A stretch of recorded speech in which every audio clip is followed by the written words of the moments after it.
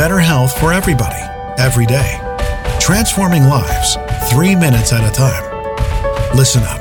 This is your daily health tip from The Good Company. Good morning, everybody. Welcome back to today's health tip. It's Melissa from The Good Company.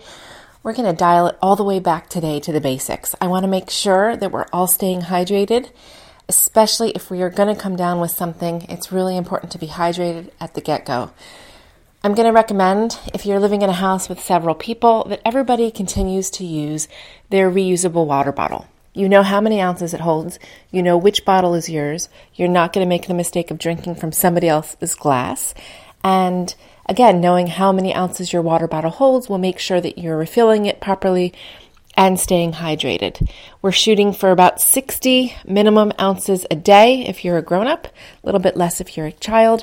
If you're working out or sweating or saunaing, or if you're sick with a fever, you want to make sure to raise that level. Second thing is, make sure we're taking supplements. We should be taking zinc. We should be taking vitamin C. We should be taking vitamin D. At a minimum, those are really going to help our immune system. Later on Instagram, I'm going to show you the exact products that I'm taking, and they're all available, or they were, on Amazon.com. You can always get on a waiting list for them there.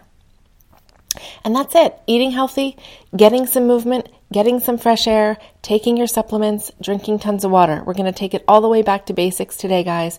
Let's try to stimulate that anxiety with some breathing, some deep breathing. Try to stay present. We're not projecting into the future. All we know for today is what we know. Hopefully that we're healthy, that we're safe, that our loved ones are safe, and that tomorrow is a new day. All right? So have a wonderful day today. Try to get some breath work in. Mitigate your stress and anxiety. Lots of water. Breathe it out, people.